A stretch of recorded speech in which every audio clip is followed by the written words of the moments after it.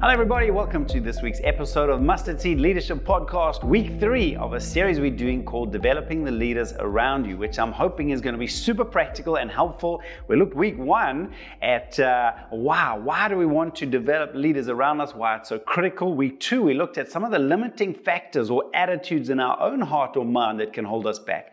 And what I want to look at today is simply, what do we go looking for? Now that we're set, ready, okay, I want to do this, what do potential leaders look like? Because if we don't know what a potential leader looks like, well, number one, they could be right in front of you and you miss them because you don't know what you're looking for. Or number two, you end up choosing people that don't really have a lot of potential to lead. And so you invest your time, energy, and effort and actually don't see any return on that investment. So when Jethro challenged Moses, we read that passage in Exodus chapter 18 a couple of weeks ago. Look at the two things that he instructed Moses to look for. Exodus 18 verse 21, but select capable men from all the people, men who fear God, trustworthy men who hate dishonest gain, and appoint them as officials over thousands, hundreds, fifties, and tens. Do you notice the two big things that he speaks about? Number one, capability. Select capable men. This is the ability issue.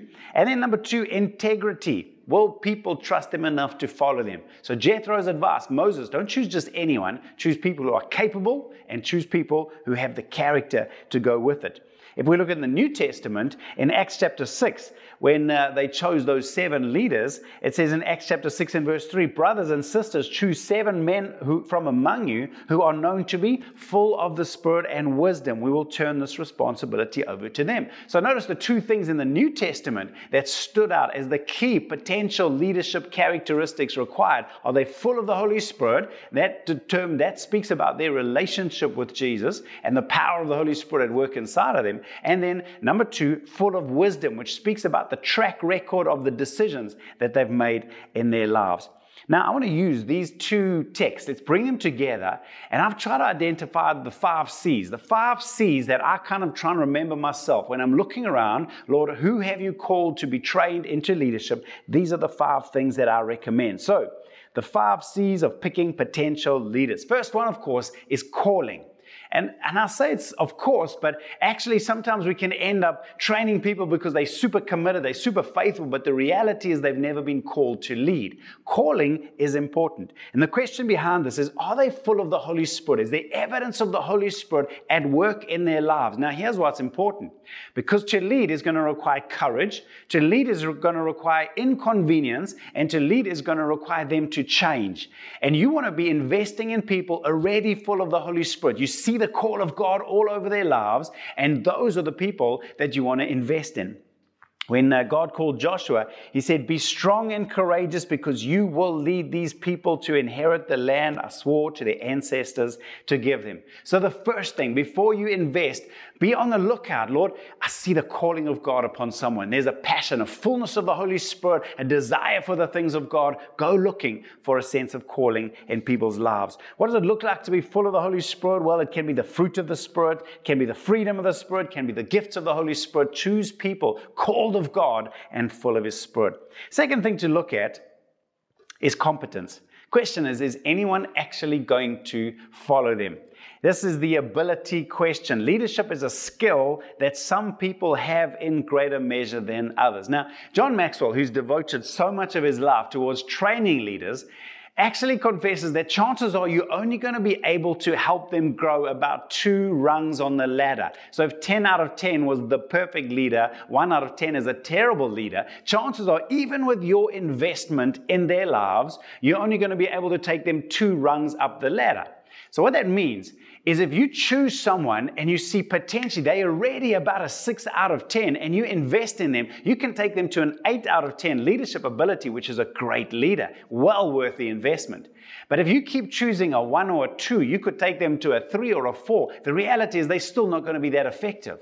So here, when you're looking for competence, you want to look at their lives, you want to look at their family, their marriage, their finances, their business, their working life, and you're looking for competence in their lives. What's their natural leadership ability? Because those people, if you take them 2 rungs up the ladder, will give you a great return on investment. 1 Samuel chapter 18 and verse 5, speaking about David, it said, whatever mission Saul sent him on, David was so successful that Saul gave him a high rank in the army. There was already evidence of competence leadership in his life. So, number 1, calling. Number 2, competence. Number 3, character. This is huge. The question here is there fruit of Christ-like character in their lives? You know, when you select a potential leader, you're not going to find a finished product. You're not going to find someone who already looks like Jesus. And that's not what I'm talking about. What I am talking about is a couple of critical things that if they are missing, then I wouldn't want to invest in them as a potential leader. Now, what did Jethro mention? Remember when he spoke to Moses, he mentioned 3 things. He said, number 1, they fear God. Now, that speaks about a humility. That speaks about there's a genuine conversion in their lives. There's a genuine sense of Jesus is my Lord. Don't try and train people where Jesus is not already at work inside of their hearts and lives. Secondly, he said trustworthy. Now that speaks about a reputation for integrity in their lives. Would you trust this person to look after your house or your car? Is there a sense of trustworthiness? That's a non-negotiable. And then the third one is hate dishonest gain. That means there's a moral strength to their lives. This is someone who will make a tough choice and do the right thing. You don't want to look for someone who's doing shady deals on the sides, because that's an issue of their relationship with Jesus, and it's going to come back and bite you. So, when we look at passages in the Bible and it speaks about leadership in the church in particular, 1 Timothy chapter 3, it speaks about elders or pastors in the church. Now have a listen to all the characteristics or requirements. It said, here's a trustworthy saying, whoever aspires to be an overseer desires a noble task. The overseer is to be above reproach, faithful to his wife, temperate, self-controlled, respectable, hospitable, able to teach, not given to drunkenness, not violent but gentle, not quarrelsome, not a lover of money. My point is this: every one of those characteristics except one, able to teach, is all about character. So, yes, a big part of training leaders is developing character, but when you go looking for potential leaders, look for character, especially big things that would disqualify them. And let me land with the last 2 then. Number 4 is commitment. The question is here, do their lives reflect the wisdom of their commitment to obeying God's word? Wisdom is the ability to turn God's word into practical decisions in our lives. So be careful. When you're looking for a potential leader, look at their lives, because they are where they are now because of the past decisions in their lives. Look at their marriage, look at their family, look at their finance, look at their work situation, which will give you an indication of their true obedience to God's word. Find someone who shows fruit in those areas, and they're well worth investing in. And last one might surprise you is chemistry. In Acts chapter 6 and verse 3, it says, brothers and sisters, choose 7 men. There might have been more. Choose. And here's the thing. Some people walk towards you, and as they do, you get excited in your heart because you love spending time with them. Other people walk towards you, and something in your heart drops, and you're secretly trying to avoid them.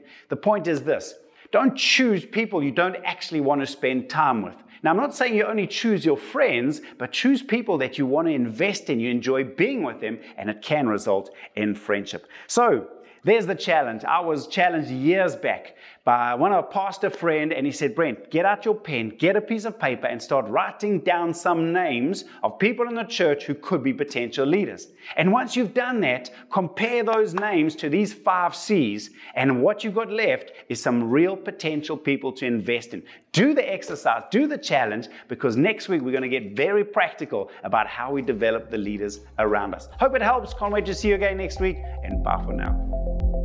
Thank you for listening to this week's episode. Remember, if you'd like the notes that come along with this episode or any one of our past episodes, you can visit outlookchurch.co.za/mustardseed-leadership, where you can see all our past episodes, all the resources and notes that go along with this. Until next time, keep growing.